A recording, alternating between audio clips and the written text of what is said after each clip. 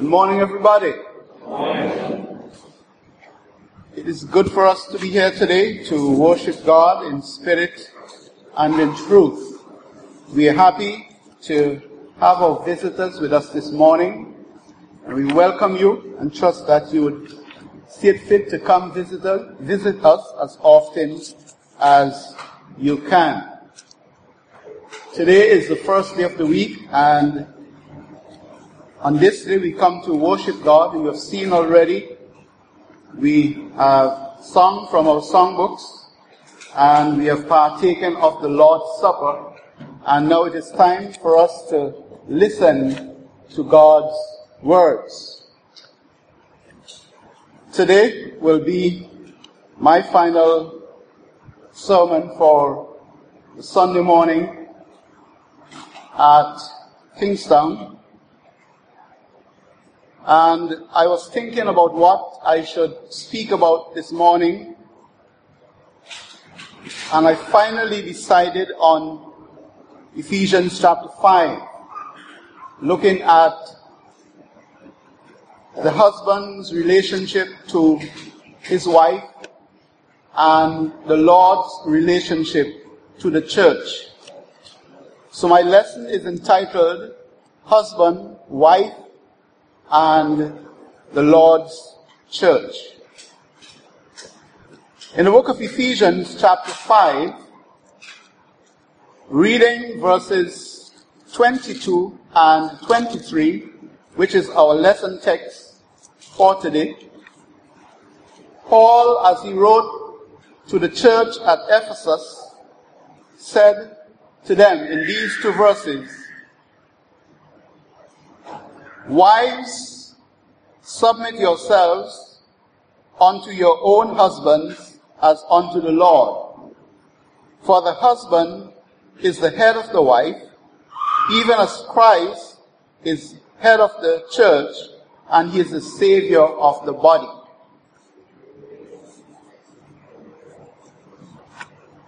The book of Ephesians is the greatest work that was ever done in terms of writing about the church. It is the greatest. The church was in God's eternal purpose. So says Paul in chapter 1, verses 10 and 11. So that God originally had in mind the salvation of mankind. So he brought it into fruition in latter times. God's plan was illustrated in the creation of Adam and then Eve, and the marriage of Adam and Eve in the Garden of Eden. He illustrated the church in so doing. Because when we look at Ephesians chapter 5, when Paul wrote about the church, he said that he spoke a mystery, but he was speaking concerning Christ and his church. So that the church is an illustration of God's family. That is, the husband relationship is an illustration of God's family, the church. The relationship of the Lord and his church and husbands and wives are similar in some ways.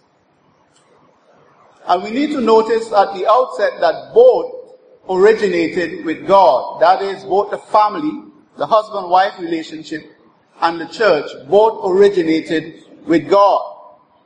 Adam and Eve were married in the Garden of Eden, so marriage originated in the Garden of Eden, and then God sent Jesus Christ into the world to die for the sins of the world, and the church came into being through the death of Jesus Christ on the cross of Calvary for the sins of the world.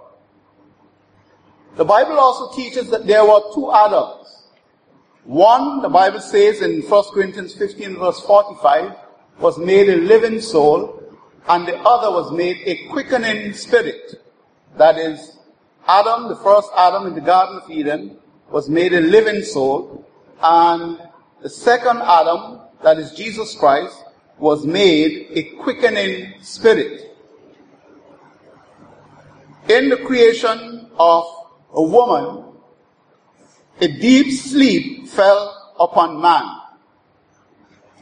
And in the creation of the church, Jesus Christ slept the sleep of death. He died on the cross of Calvary for the sins of the world. Ephesians 5 and verse 25. The Bible says that he loved the church and gave himself up for it. Also, the Bible tells us that there was a law of propagation in terms of the physical Adam. God had told him in Genesis chapter 1, verses 26 to verse 28, that they should be fruitful and multiply and replenish the earth. So that Adam and Eve were instructed by God to propagate or to replenish the earth. In terms of the church, propagation is made possible through the gospel. When the gospel is preached, when people hear the gospel, when they believe and obey the gospel, souls are won to Christ. So there are a number of similarities in terms of the family, the home, and the church. But there are three significant lessons to be learned from the relationships of husbands and wives and the relationship of Christ to his church. Number one, the seriousness of submission. That's the first lesson. The seriousness of submission. The two verses that we have just read, Paul is saying to wives that they ought to be in subjection to their husbands as unto the Lord. In verse 23, he says that the husband is head of the wife, even as Christ is head of the church, and he is Savior of the body. So wives ought to be in subjection to their husbands. Now, is this optional?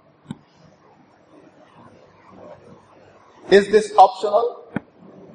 It is not. It is mandatory, isn't it?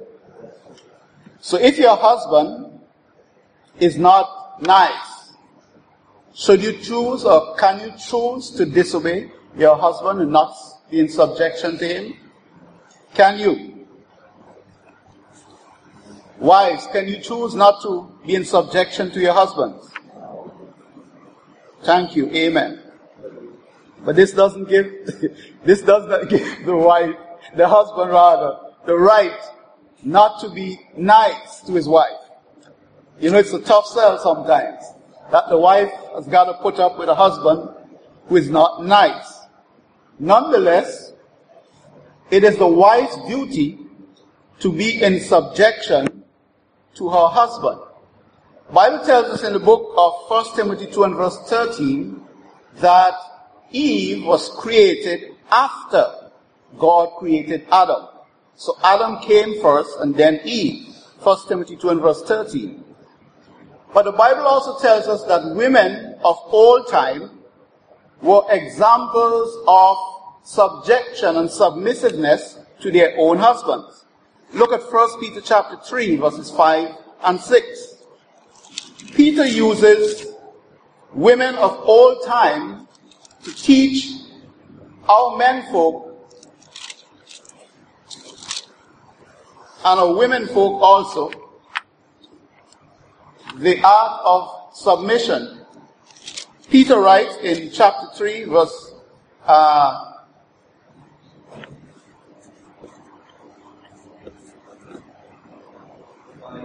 1 Peter 3 from verse 5. He says, from after this manner, in the old time, the holy women also who trusted in God adorned themselves, being in subjection unto their own husbands. And verse 6 says, even as Sarah obeyed Abraham, calling him Lord, whose daughters are ye, as long as ye do well and are not afraid with any amazement. You know, when I read this text, I always think about us today. You know, we have so many classes in terms of the family and seminars, how to behave towards our spouses. Did these women of old have these accommodations of classes and therapies and teaching them how to behave, how to submit themselves to their husbands, or vice versa, how to behave towards their wives? I don't think so. I don't think so. But yet, Peter says that in old times, the women of old were obedient and in subjection to their own husbands. Was it that they trusted God more than we trust Him? Was it that they are more in subjection to the will of God than we are today? That might be the reason. Nevertheless, Peter says that the women of old who trusted God submitted themselves to their husband. And he uses Sarah as an example. But also, brethren, the other lesson that we need to learn from this is that the church also must be in subjection to the bridegroom, who is Christ. Jesus Christ is the bridegroom. There's a text we seldom look at. It is found in the book of John chapter 3, verses 28 through 30. John chapter 3, verses 28 through 30. Where Jesus is called the bridegroom by John, that is John the Baptist. And in this text, John said from verse 28 of John chapter 3, "Ye yourselves bear me witness, that I said I am not the Christ, but that I am sent before him. He that hath the bride is the bridegroom. But the friend of the bridegroom, which standeth and heareth him, rejoiceth greatly because of the bridegroom's voice. This my joy therefore is fulfilled. He must increase, but I must decrease." So he that hath the bride, John says, is the bridegroom. So who has the bride? Is it not Christ? So he is the bridegroom. And John said that he must increase, but I must decrease. As wives are to be subject or in submission to their husbands, so must the church also be in subjection to Christ. Because the church is his bride. This is a lesson that we need to learn.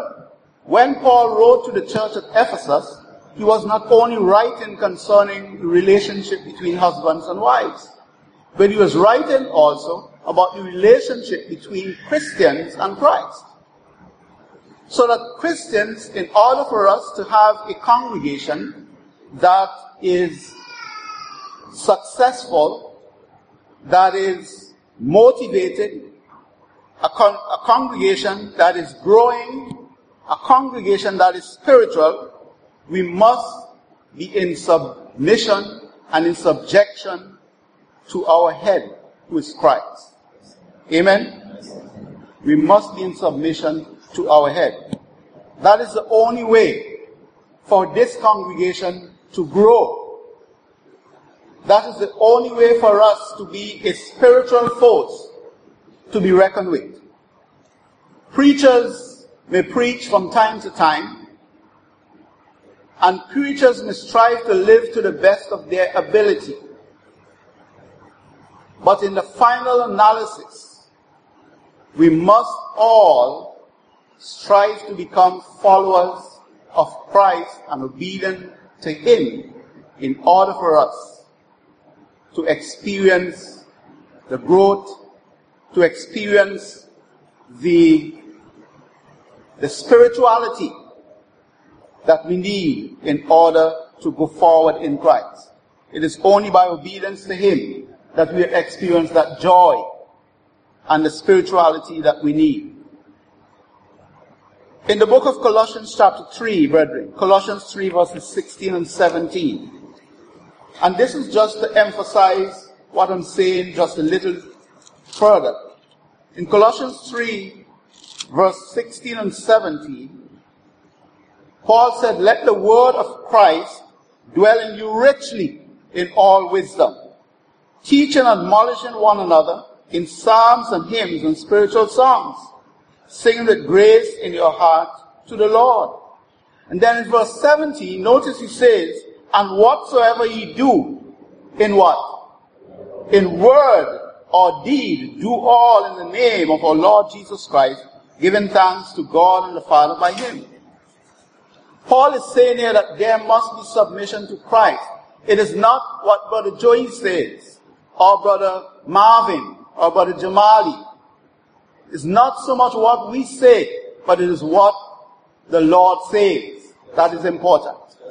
Amen? And as a church, we need to grow to the point where we understand that we have a head, and he is Christ.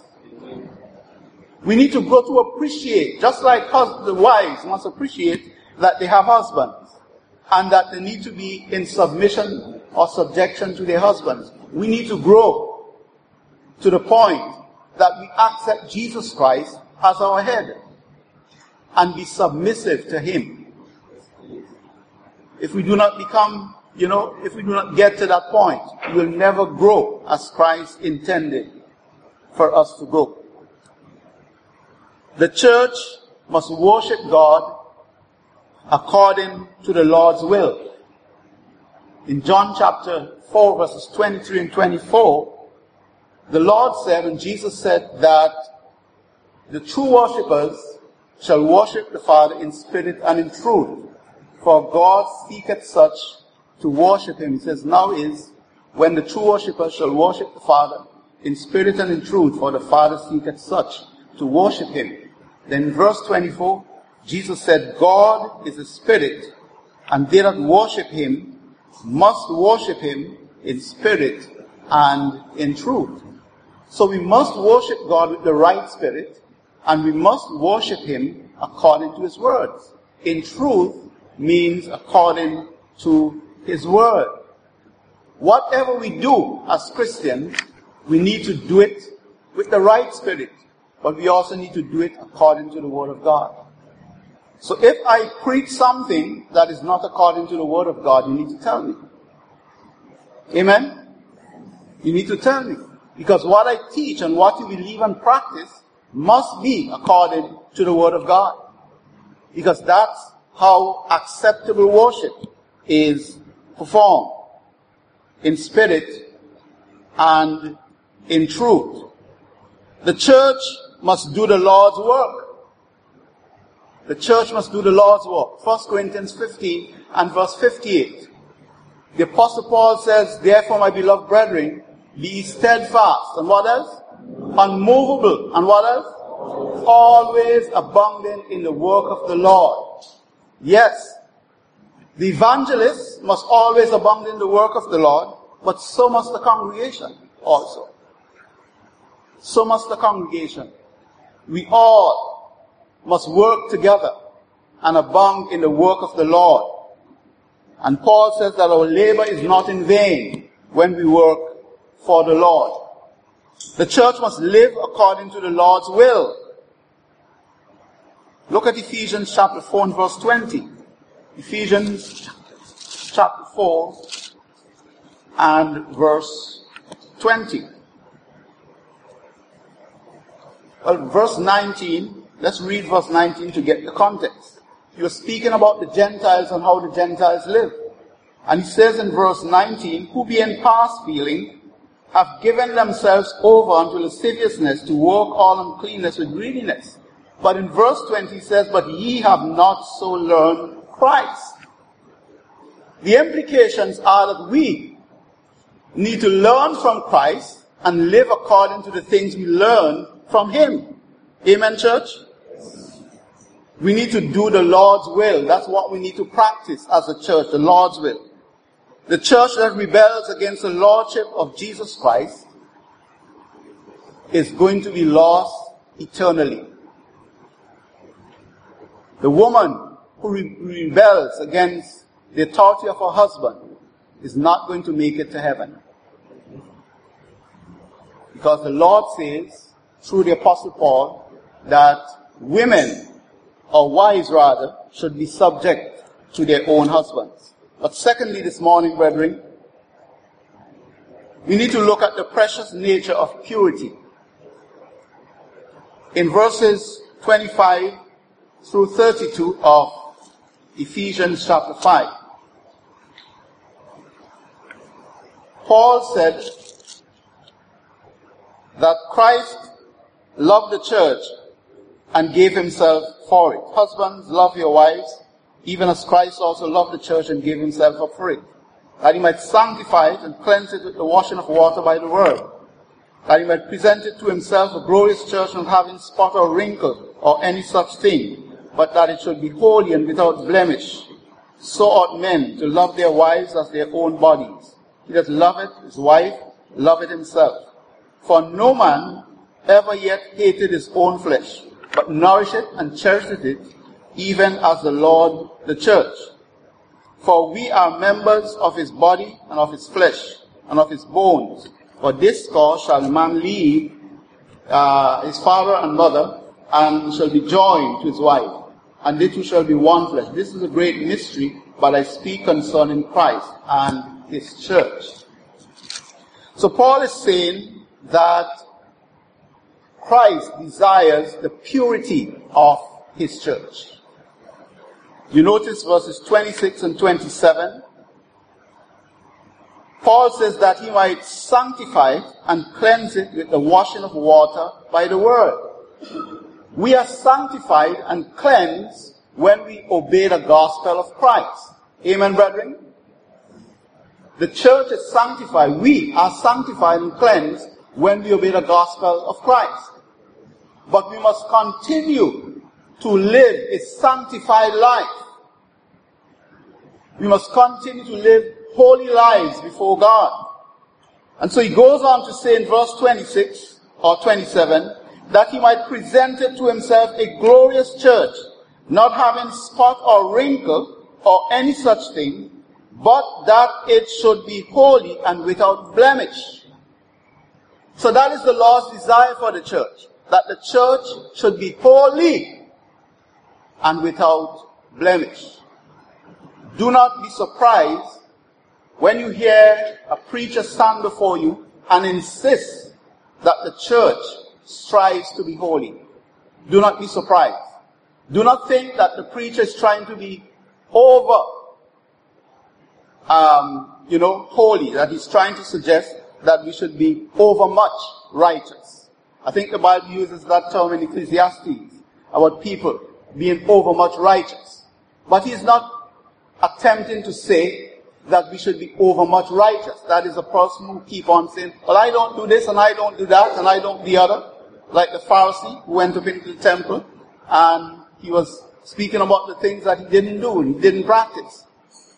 But the publican did not so much as look up to God, but he smote on his chest and he said, Lord, be merciful unto me, a sinner.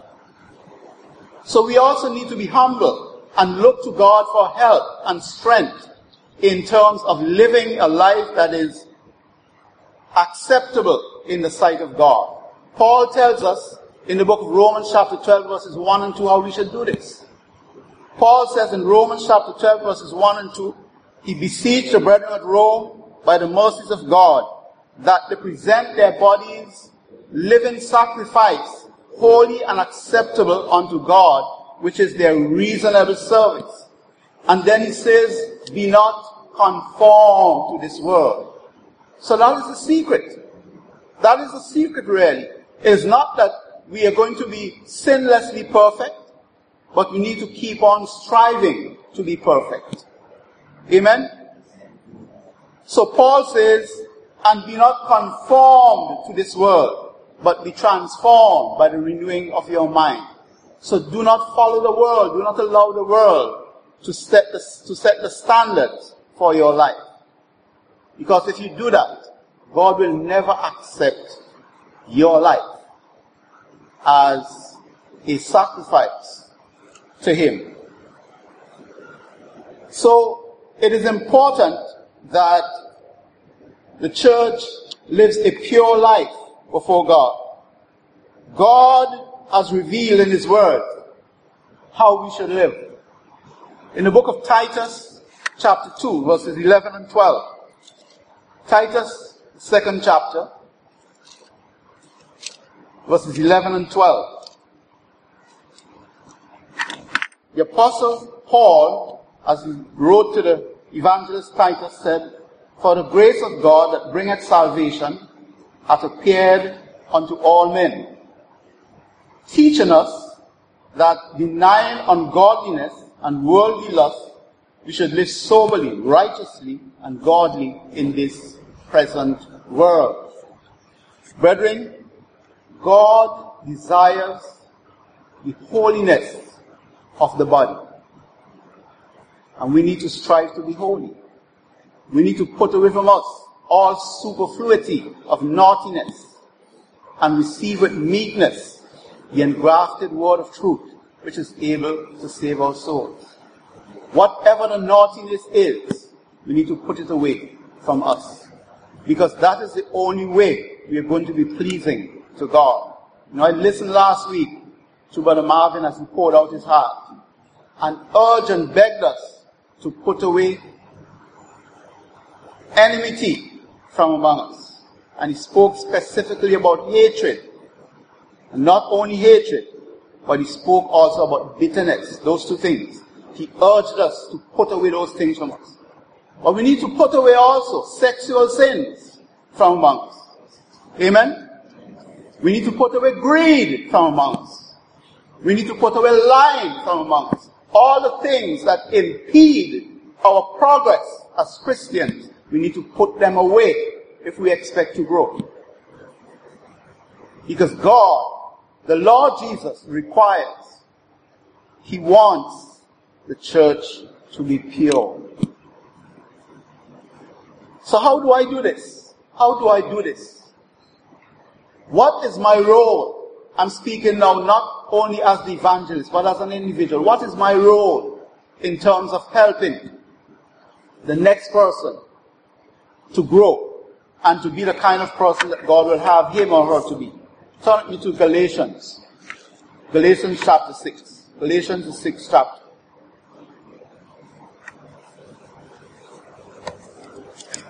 Paul again, beloved Paul. Chapter 6 verses 1 and 2. Paul said, "Brethren, if a man be overtaken in a fault, what should Brother Richards do?" Criticize him. Cut him down to pieces. Am I right? If a man be overtaken in a fault,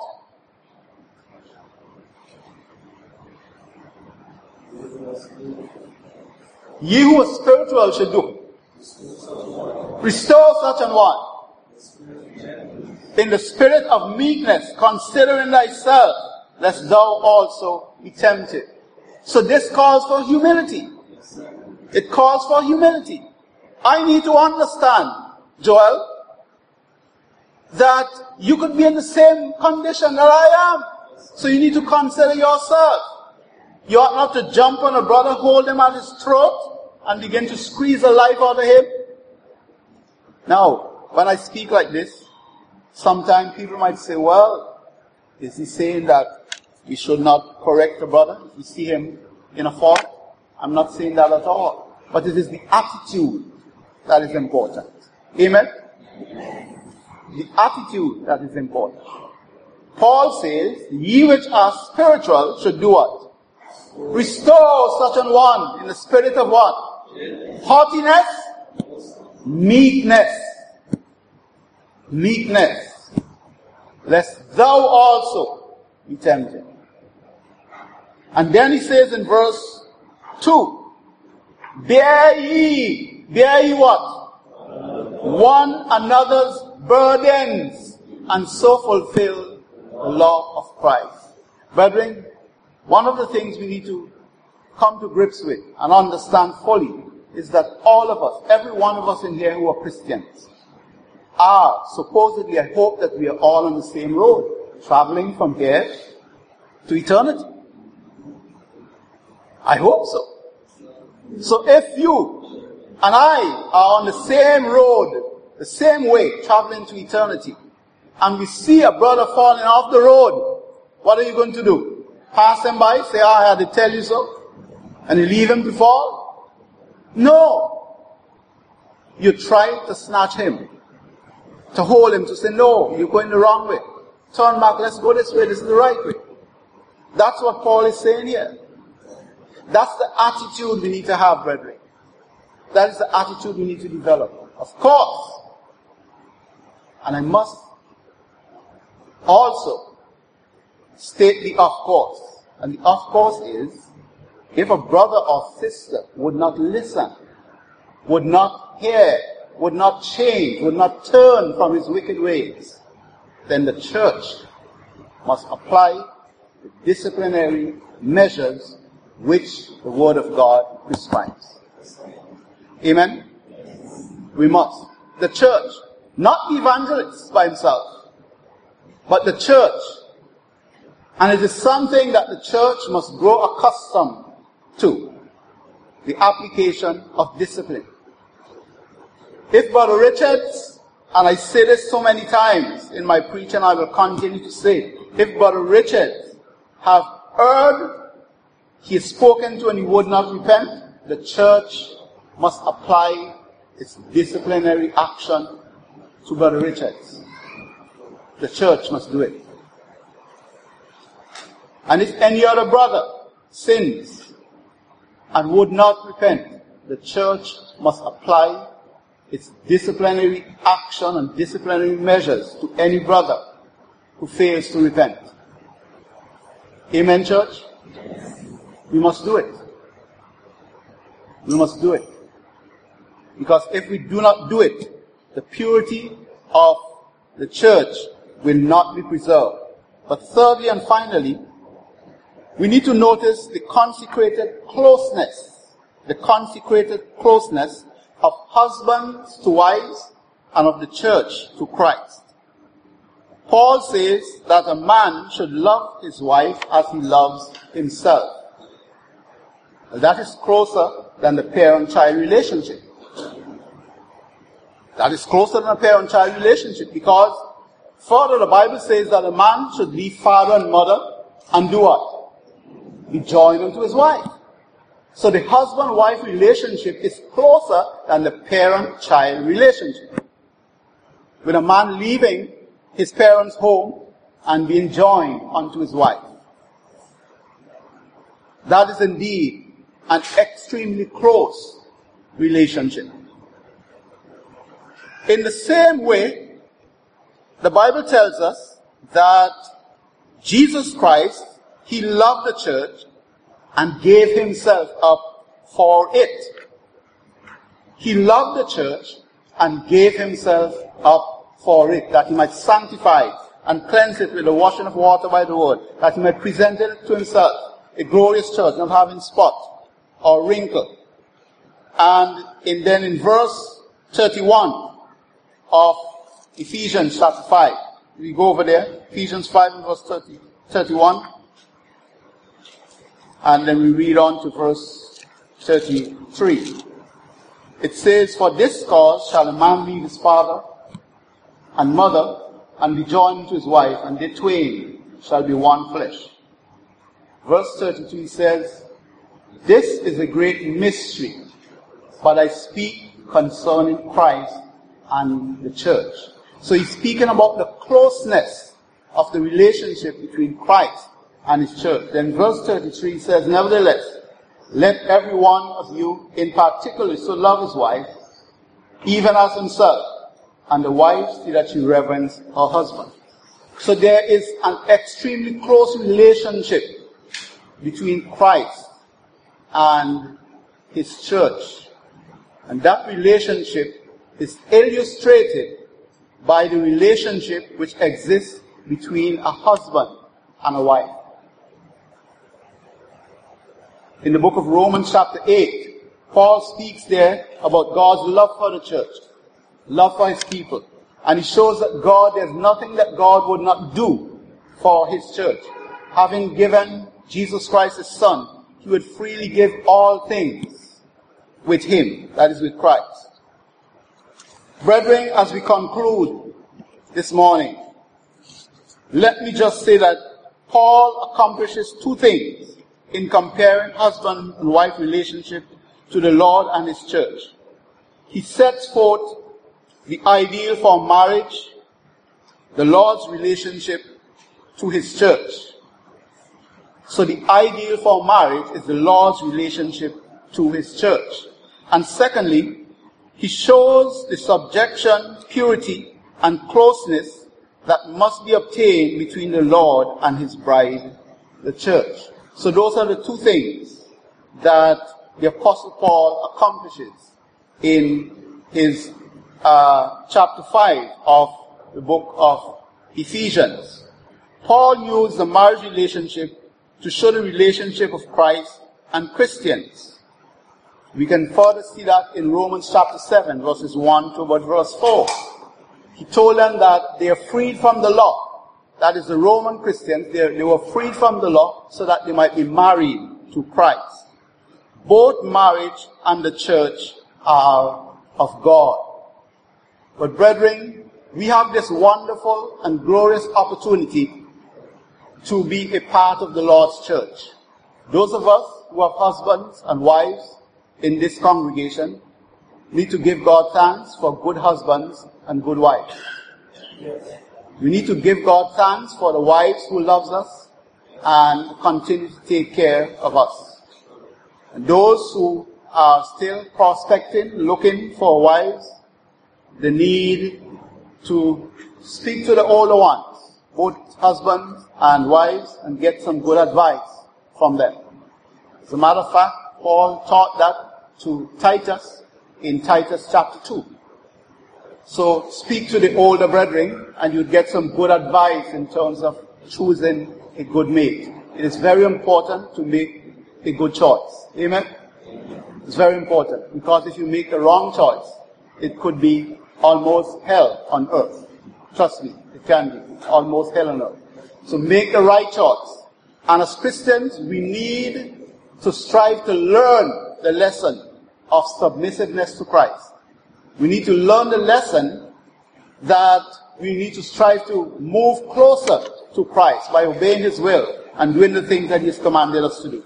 If you are here today, you are not a Christian, I want to urge you to draw closer to Christ today by faith in him, faith in Christ, believing in him, by repenting of your sins, by confessing Jesus Christ as Lord, and by being immersed in water for the remission of your sins. We have an invitation song that has been selected, and we'll stand at this time and sing. If you feel such in any way, why not come?